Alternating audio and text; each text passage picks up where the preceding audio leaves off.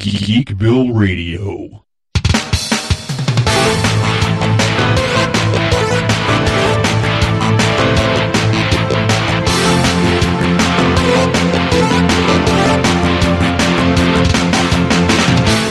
Hello, once again, Geeks and Geekettes. Seth, a.k.a. Zandrax, the mayor of Geekville and the host of Geekville Radio. We're coming at you with a show about a lot of trailers. We're going to talk a little bit of news, but really the main talk of this episode is going to be 3 trailers for Shang-Chi, Snake Eyes, and Suicide Squad. They all broke within the last week or so.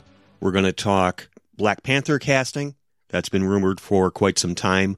And then we will wind it up talking the first half seasons of Loki and The Bad Batch. Now, normally this would be the part where I'd say I don't have to do it alone, but alas, I do have to do it alone. Unfortunately, Train is unable to join us for this session, so I will be flying solo. So let's get to it with some news. First up, Marvel appears to have cast their Namor for the MCU. We've heard for the better part of 2 years that Namor, a.k.a. the Submariner, may be the antagonist for the second Black Panther movie. But then the tragic and untimely passing of actor Chadwick Boseman caused massive changes in the film's direction. We now know that the film is officially titled Black Panther: Wakanda Forever, and the sequel is set to begin production next month. The role of Namor has been heavily rumored to be given to Mexican actor Tenoch Huerta. Hopefully I'm saying that correctly. And he may not be an A-lister in American cinema, but if you look at his IMDb page, he has approximately 68 credits to his name. He's perhaps most notably portrayed the legendary pro wrestler Blue Demon, or Blue Demon Sr. if you follow the wrestling world, in the series of the same name. And Namor is really one of the oldest characters in the Marvel Universe. He first appeared in Marvel Comics #1. So we're talking back before Marvel appeared as a publisher. We're talking the comic called Marvel Comics that was published by Timely Comics in 1939. So he is literally one of the oldest characters, not just in Marvel, but really in all of comics, because we're talking around the time of Batman and Superman still being new to the scene. And he was worked into the Marvel Universe, I believe, sometime in the 60s when Stan Lee and Jack Kirby were working all their magic for Marvel then. But this will be the first time, to my knowledge, that we will be getting a live-action Namor. He's been in animated adaptions. He's teamed up with and fought against just about everybody in the Marvel Universe, because remember, Namor is not really a hero in the traditional sense of the word. At best, he's probably anti-hero. And the rumored story for Black Panther 2 forever, again, before, unfortunately, we lost Chadwick Boseman, the rumor was that Namor was going to bring Atlantis to war with Wakanda. And that is something that did happen in the comics. And this is after Namor was well established in the Marvel Universe and had teamed with heroes and such. So we'll probably get some form of the Atlantis versus Wakanda war, but somehow at the end they will have their differences kind of put out on the table, and then by the time the movie's over, we'll probably have them at least as uneasy allies. We won't necessarily have Namor as a hero, but he'll stop wanting to invade Wakanda. Now, whether they have Namor be part of kind of that Illuminati-level characters like Xavier and Doctor Strange and Tony Stark and all that, that would remain to be seen, but it would not surprise me at all if they go in that direction. Now, moving on to trailers, Marvel did release a second Shang-Chi trailer that has some cameos, and it gives us a little bit of the film's plot. The trailer has its obligatory action teases with voiceovers by the character, and as the trailer unfolds, you do hear Wenwu say, "Throughout my life, the 10 rings gave us our family power. If you want them to be yours one day, you will have to show me that you're strong enough to carry them." And we hear Zhang Nan, again, hopefully I'm saying that right, "You are a product of all who came before you, the legacy of your family. You are your mother, and whether you like it or not, you are also your father." Wenwu says, "I told my men they wouldn't be able to kill you if they tried. Glad I was right." Shang-Chi responds with, "You're just a criminal who murders people." And Wenwu replies, "Be careful how you speak to me, boy. I thought I could change my name, start a new life, but I could never escape his shadow." Now, we do see some quick action sequences, like I said. At the 126 mark, you see what looks like a big freaking lion casting somebody aside. We see an underwater dragon, which I can only imagine would be some form of Fin Fang Foom, whether they call him that or not.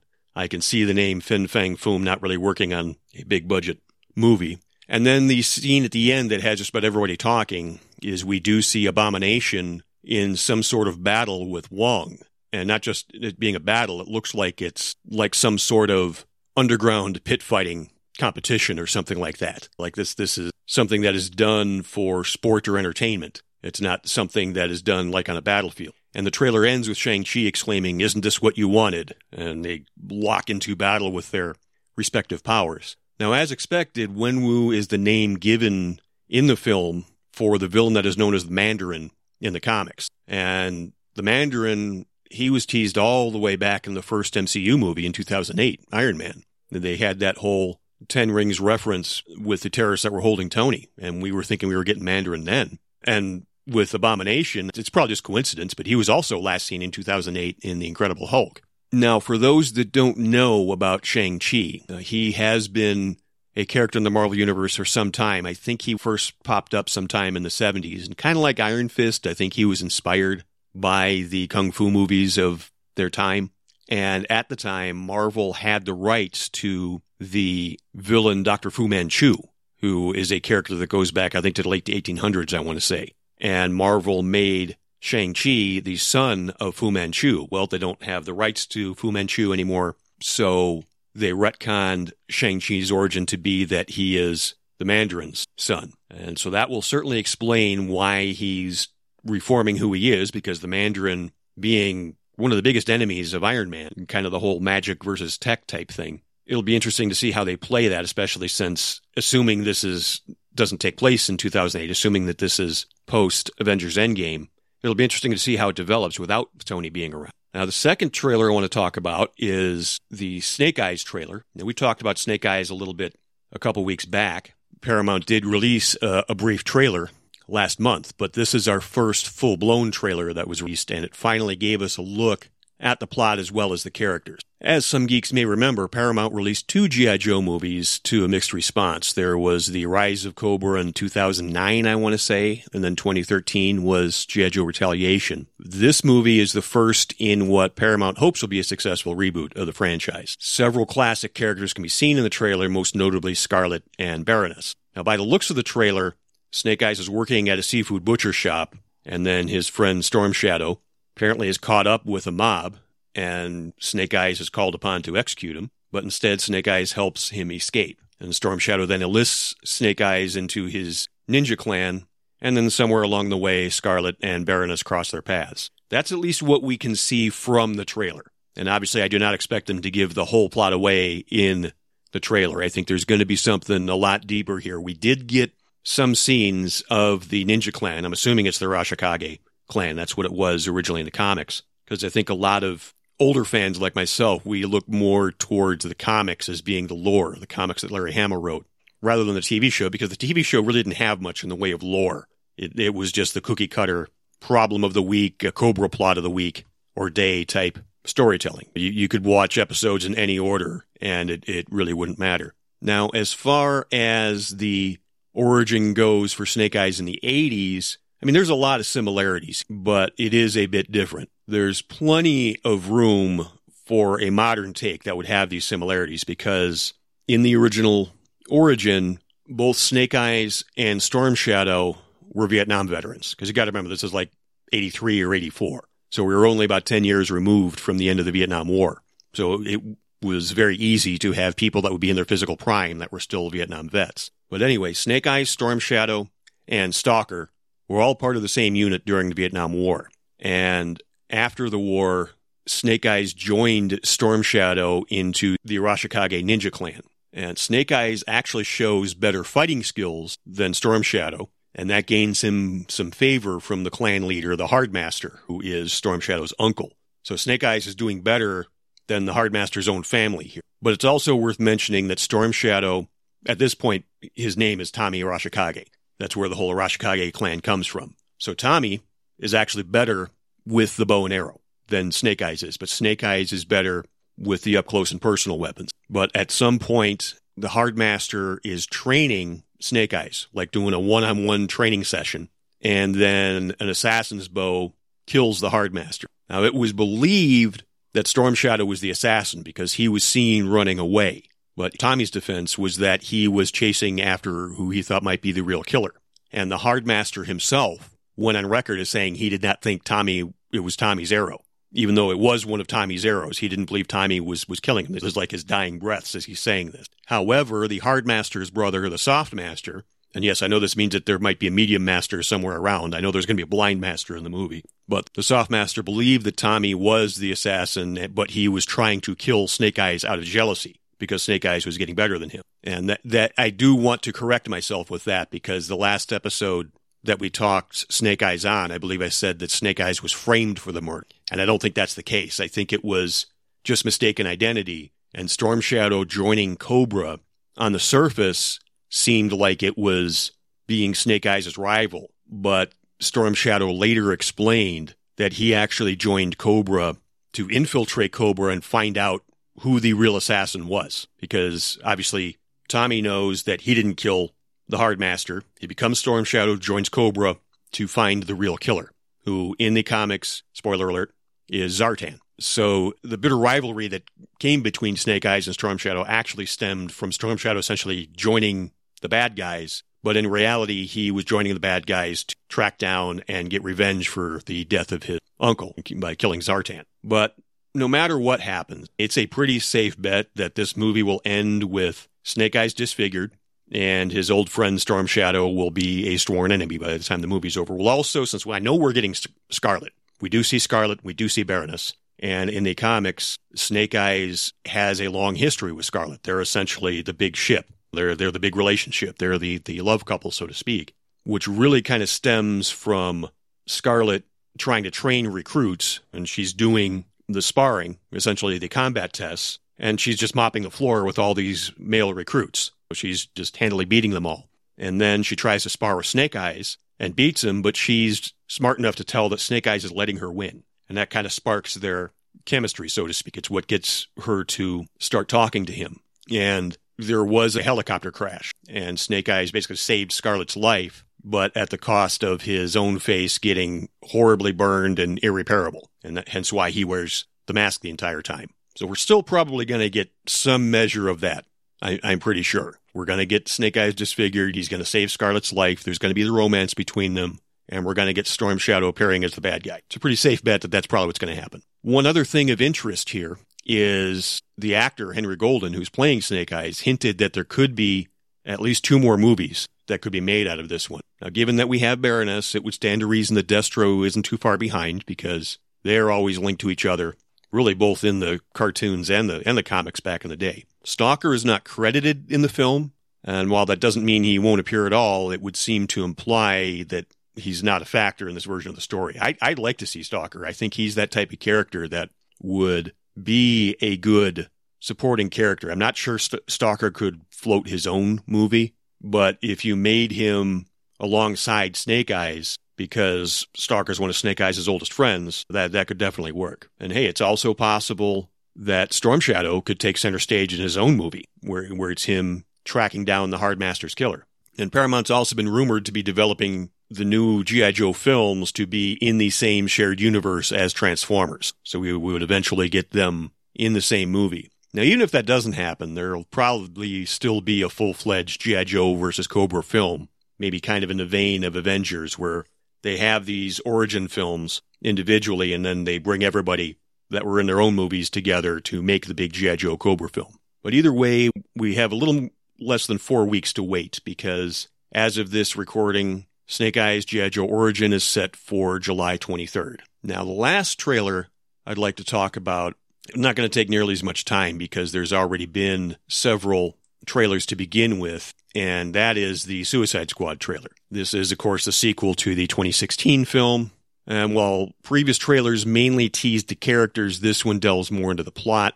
I'm also going to link a video in the show notes, which you can find at geekvilleradio.com/287, that has commentary from James Gunn himself, talking about each of the characters. But it's pretty clear that the villain in some capacity is going to be Starro. And he's basically a big, giant alien starfish who has other alien starfish as minions. That's really the best way I can explain it. Obviously, we got Harley Quinn back. We got Rick Flag back. We still have Amanda Waller. And I do think Viola Davis is perfect for Amanda Waller because the scene where Bloodsport essentially has the pen to her neck and she doesn't flinch, that's Amanda Waller. I also can't help but think that the movie was made with Deadshot in mind because there seems to be a lot in common with how Bloodsport is being portrayed in this movie and how Deadshot was portrayed in the first one, because you still got the estranged daughter. That was a factor in the first one. I thought Will Smith did a great job with that. So I don't know if it was a matter of them not getting Will Smith and rather than recasting Deadshot, they went with the Bloodsport character. But either way, Idris Elba is a perfect actor for it. If you want somebody who can believably shoot Superman, Idris Elba's your man. He's certainly believable that he would have the marksmanship to pull that off. But seeing some of the stuff like, again, seeing on the Starro and how Weasel's acting in his commentary, James Gunn said he kind of modeled Weasel after Bill the Cat from Bloom County. So that looks like it's at least going to be fun. We're still going to have to wait several years before we get Guardians 3. So maybe as far as the goofy heist film, this will take the place of where Guardians 3 would be. So anyway, we're going to take a quick break. And when we come back, we're going to dive into my thoughts on Loki and the Bad Batch. This is Geekville Radio, and we will be right back. Are you looking for a gaming-themed podcast? Then check out You Just Got Fragged. Join host Jarek Aubrey and his panel of gaming enthusiasts as they discuss news and accomplishments in the gaming world, and of course, the gripe of the week. That's all at YouJustGotFragged.com, part of the Wrestling Brethren podcast family.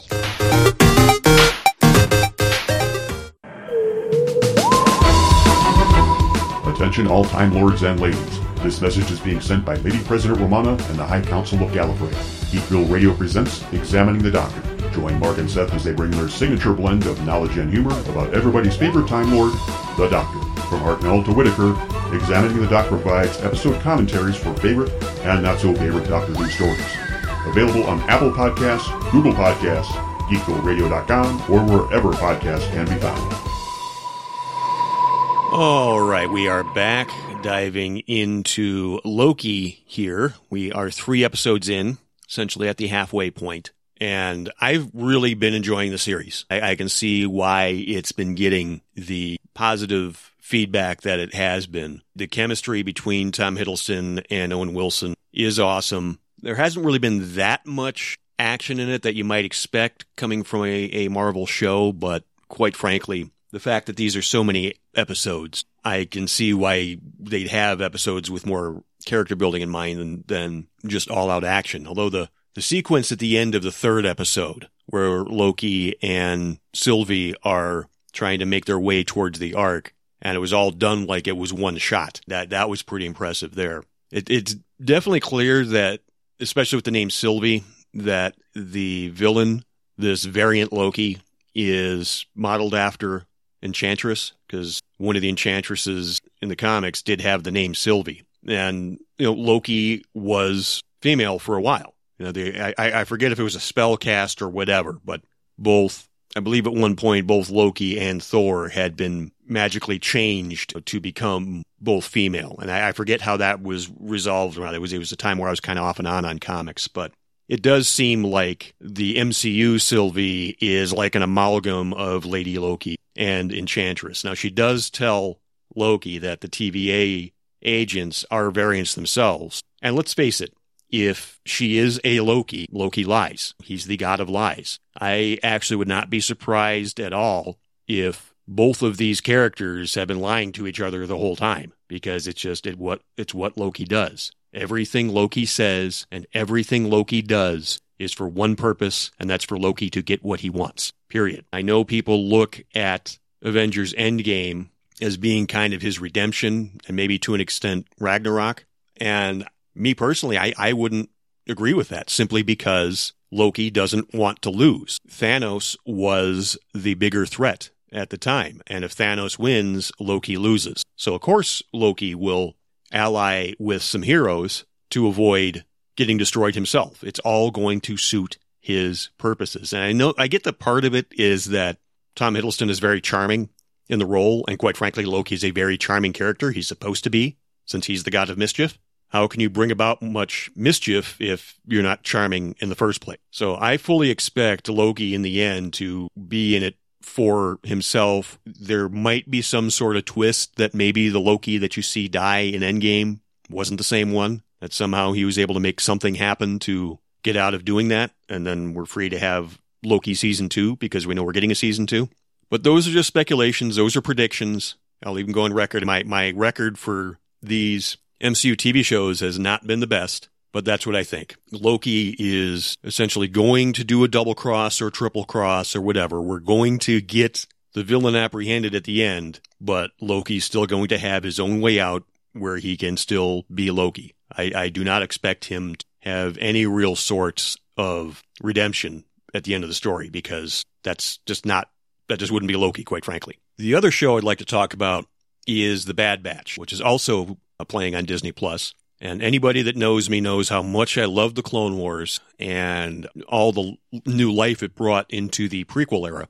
And The Bad Batch has everything that was great about Clone Wars, but yet it has so much new stuff, it doesn't feel like Clone Wars Season 8. And I love all the Bad Batch characters. I mean, yeah, Hunter is definitely a takeoff of Rambo, and Wrecker is the heavy, and Tech is the genius, and then Echo, I guess, is, communications is his big thing. But it was almost exactly what I was hoping for, and that's basically a team in space. The biggest mystery to me is, why is Omega so good at everything? And I know there were people speculating that maybe she was force sensitive, because we know cloning force sensitive beings is something the Empire is going to look at, since obviously we now know, like it or not, with Rise of Skywalker, Snoke was a clone.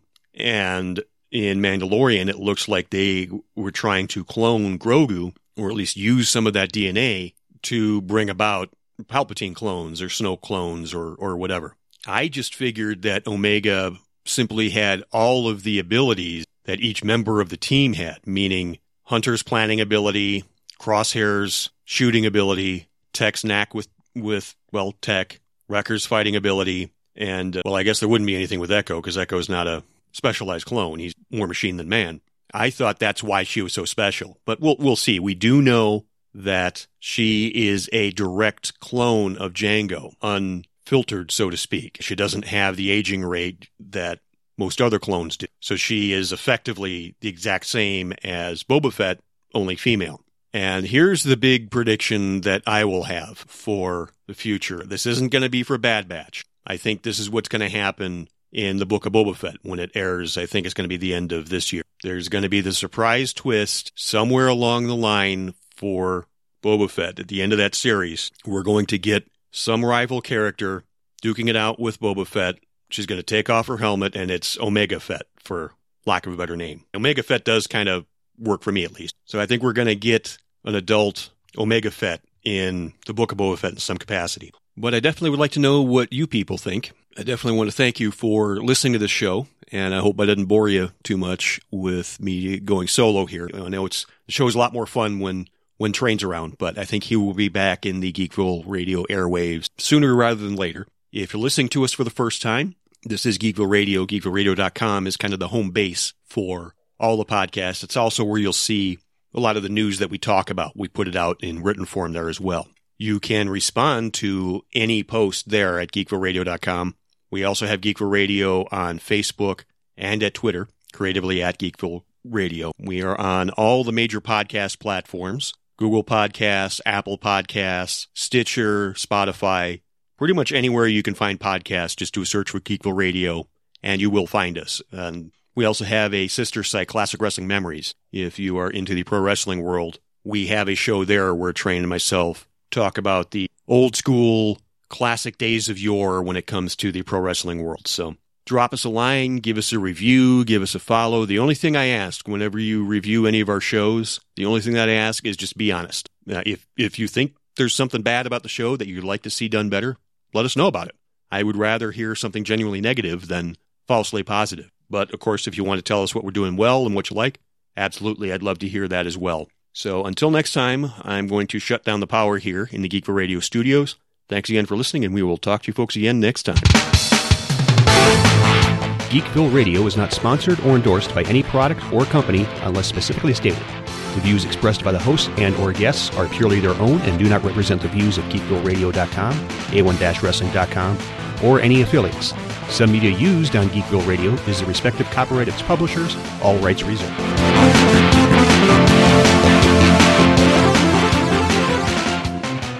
And since Sylvester Stallone is the voice of King Shark in Suicide Squad, I really hope there's an Adrian character just so King Shark can yell, "Yo, Adrian."